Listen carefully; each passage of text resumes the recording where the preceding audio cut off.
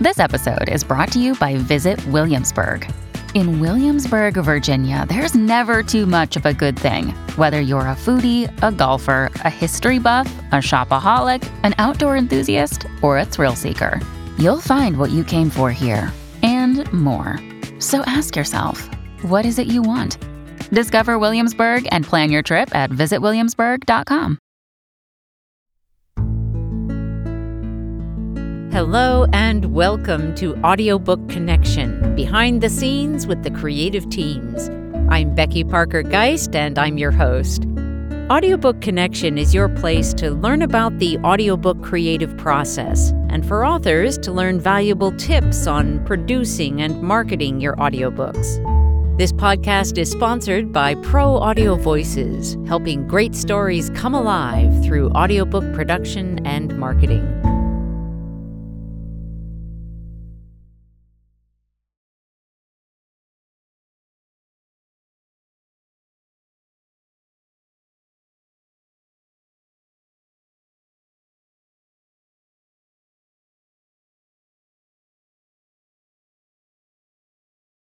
Hi, everyone. Thank you so much for joining me today. We're going to focus today on what to do when you have writing exercises within your book. And what I mean by that is that you have designed your book such that you have these segments where you have exercises that you are expecting your reader to take time to do some writing. Let's dive in. The first and always most important thing to consider is your listener experience. Now, your listeners are going to be having a wide variety of experiences just circumstantially, and that's what's going to largely impact how we proceed. Because we want to make sure that we're inclusive, we're crafting our instructions such that every person in all the different situations that they're in are going to know how to respond to the audiobook instructions. This means that we need to create broad categories of how people may respond or be able to respond so that we can most quickly and efficiently deliver those instructions, know how to craft them, and then be able to move forward into the writing exercise part of your book. When you come up to an exercise in a written book, the call to action for the reader is typically something along the lines of grab a journal, or you may have it set up such that there are lines within the book, so you're expecting people to write in the book itself, or you may be encouraging them to use a computer, or you might just not even address the question of the physicality of how they're going to respond with this writing, just that they're going to do some writing. Regardless of whether you choose to include that piece or not, the typical instruction is going to be to write something in response to whatever the prompt is. So with the audiobook, we have a different kind of situation, typically. There will be times when you're going to have listeners who are in a position to be able to do some writing, and you can, again, either direct them with how you're suggesting they write or not. If you have strong reason for encouraging them, for example, to use a journal or paper and pencil because of the actual physical experience of writing and how that is different from typing, then that's fine. If you don't really care which way they go in terms of their method, also fine. But this is going to be a part of your thinking in how you craft the instructions for your audiobook as well.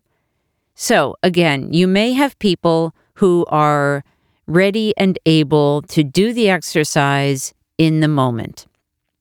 That's one category of listener. So you're going to want to list out the categories, potentially, of listeners and how you want them each to respond. Another category of listeners are going to be those that may just think about the instructions now and write them later. So these are people who are going to be able to do this writing exercise in their mind initially, and then later you're going to be encouraging them to come back and do it in writing if that's important. And the third category is going to be those that are not going to be able to do it now at all. We're not even going to encourage them to think about it right now. We are only going to be asking them to come back to it at another time.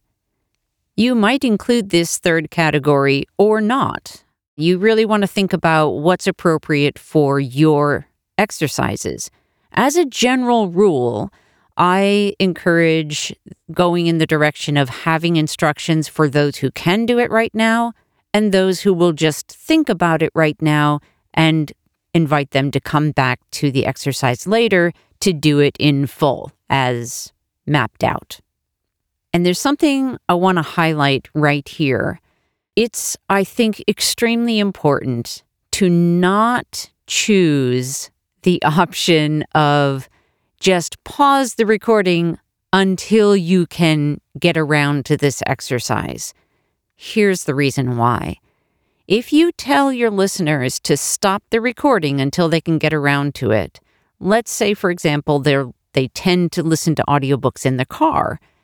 Well, if you have them stop and then they get back in the car and they go to play it again, they go, oh yeah, I can't do this right now, and they stop it again. They're basically going to move on to some other book and probably not come back to yours. That's not going to benefit them, and it's not going to benefit you. So the best thing is if we are not telling them to stop and wait, we're going to invite them to just think about it, and we're going to invite them to have a fuller experience with it later. We can, alternatively, if it really feels like, I don't even want them to just think about it, we can create an option for them to skip ahead to the next track. And I'd like to encourage you to really think about the value of having your listener just think about the questions and the prompts that you're providing. It's a great way to get the process started for them, to provide value in the moment, even if you've designed it as a writing exercise and it doesn't get carried out in full as that writing exercise. It gives your listener some more options and it keeps them with you. So I want to really encourage your thinking around that, as that there is value to be had in just the thinking part. Assuming that you are going to provide the opportunity for them to find this as an exercise on your website, either as a text document and or as an audio experience, then you're going to be needing to include in your instructions where they can find the materials that you're offering. For branding purposes, it's really good to include your website and then just do a page on the website, of course. And also to make whatever that slug, that last piece on it, so that your URL for the audio resources page or whatever you call it is really easy to remember. Keep in mind that especially those people who are not in a position to do that writing right now are maybe just as not in a position to be able to write down your website. So make sure it's really easy for them to remember how to find it. Let's take a short pause, and when we come back, we're going to talk more about the crafting of that instruction, and I'll provide some examples that will also be available in our show notes to help you know what to write in those instructions so that your narrator will know exactly what to read when they get into production. Here at Pro Audio Voices, we love working with authors who have a big goal in mind. They really want to reach out to their audience around the world. We're here to help make that happen. It starts with our pre-production process, where we're evaluating and determining what elements of the audiobook we can leverage to both create an excellent listener experience for your listeners, as well as drawing them to your website to engage with you further. It continues on through the production process, making decisions that will enhance and support your big goals, as well as creating a great listener experience. But we don't stop there. Once the audiobook is live, we move on to helping you market your audiobook with the Audiobook Marketing Program. Come check us out at proaudiovoices.com. To schedule a call to talk about your audiobook project, click on Get Started. And we're back. Let's talk about the crafting of this message for your listeners.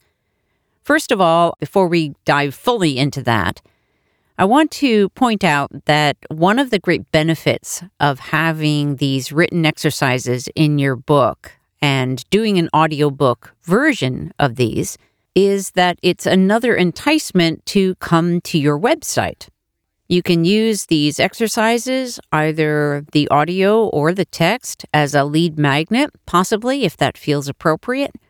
And for the audio, you can actually create a standalone product that may be really beneficial to some of your other customers that don't even know about the audiobook yet. But these audio standalone products of exercises could become a great way to then feed back from a marketing perspective to then encourage sales on the audiobook. So there are a lot of benefits that come from doing this kind of approach with your audiobook that has writing exercises in it. Okay, now here I want to give you a couple examples of how we might craft an instruction for a writing exercise.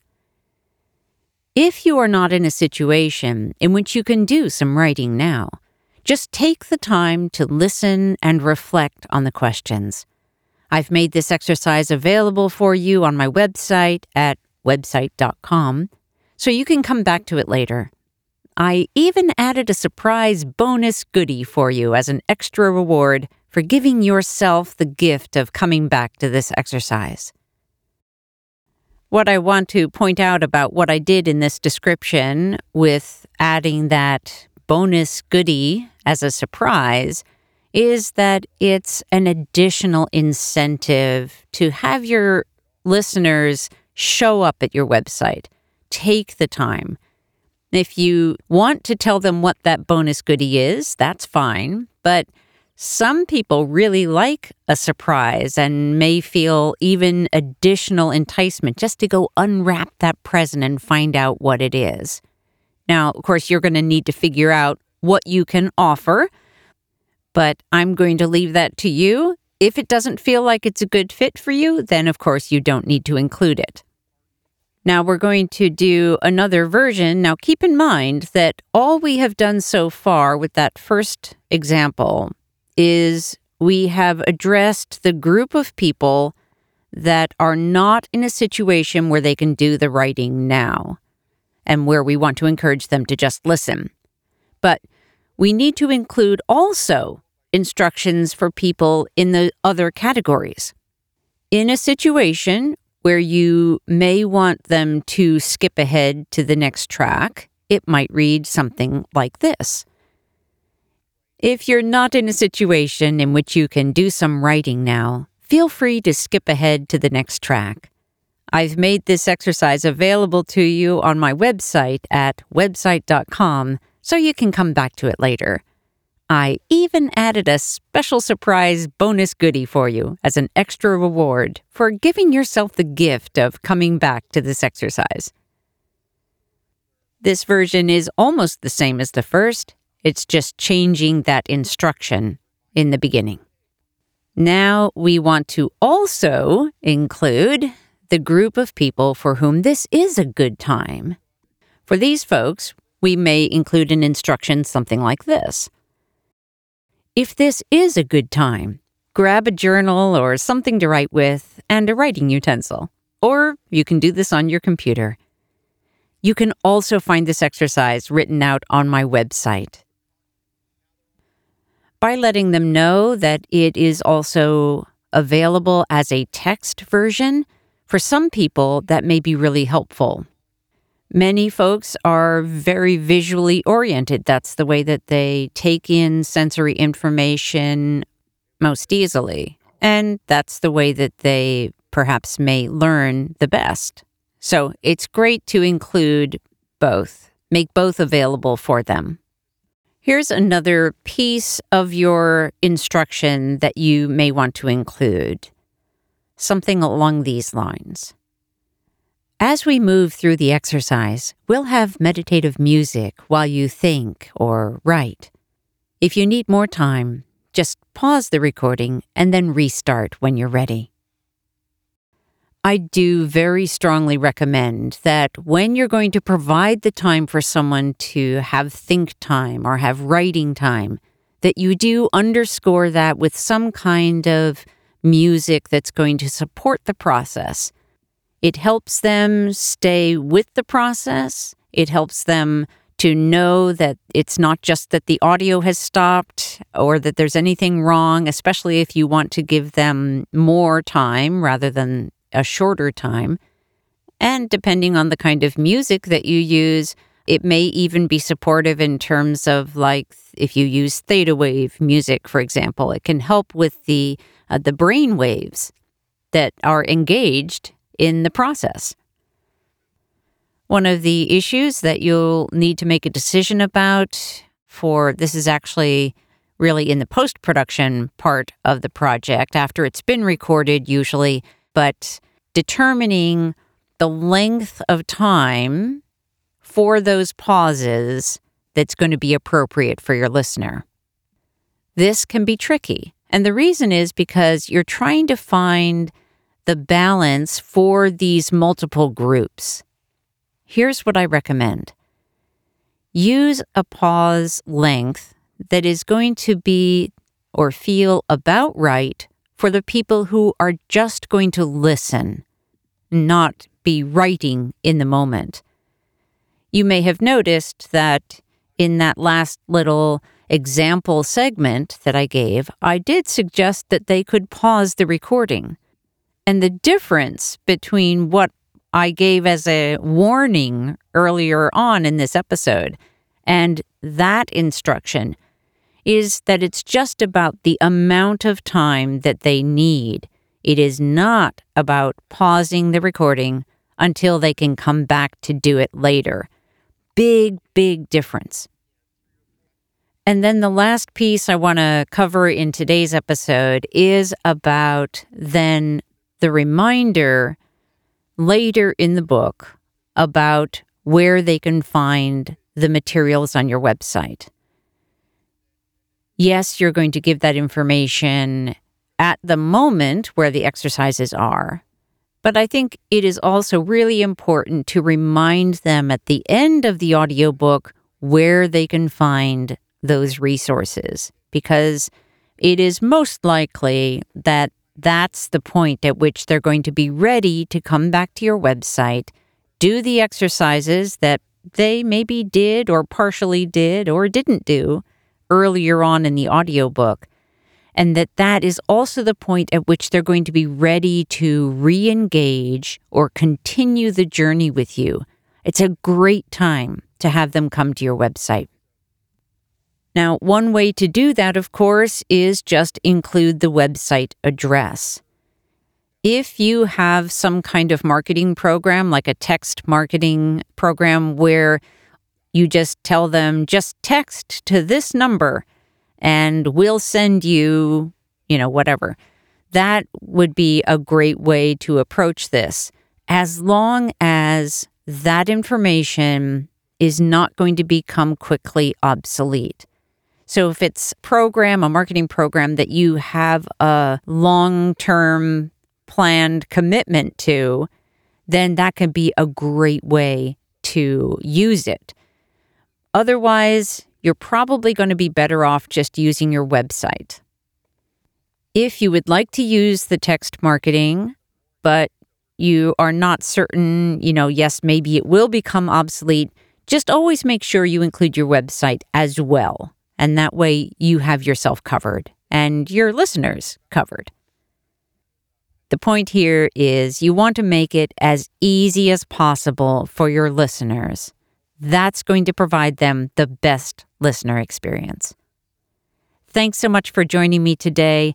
If you have questions about your book where there are exercises in them or other visual materials, really anything that you have questions about with your audiobook, I hope you'll reach out to us at proaudiovoices.com. We love talking with authors and helping them turn their obstacles into opportunities. Have an awesome day.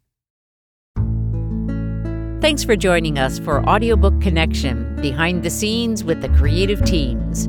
Please take a moment to subscribe at audiobookconnection.com.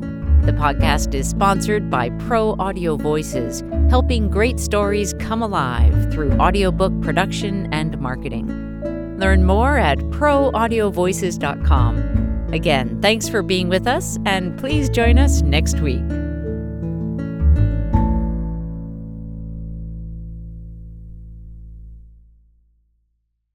This podcast is a part of the C-Suite Radio Network.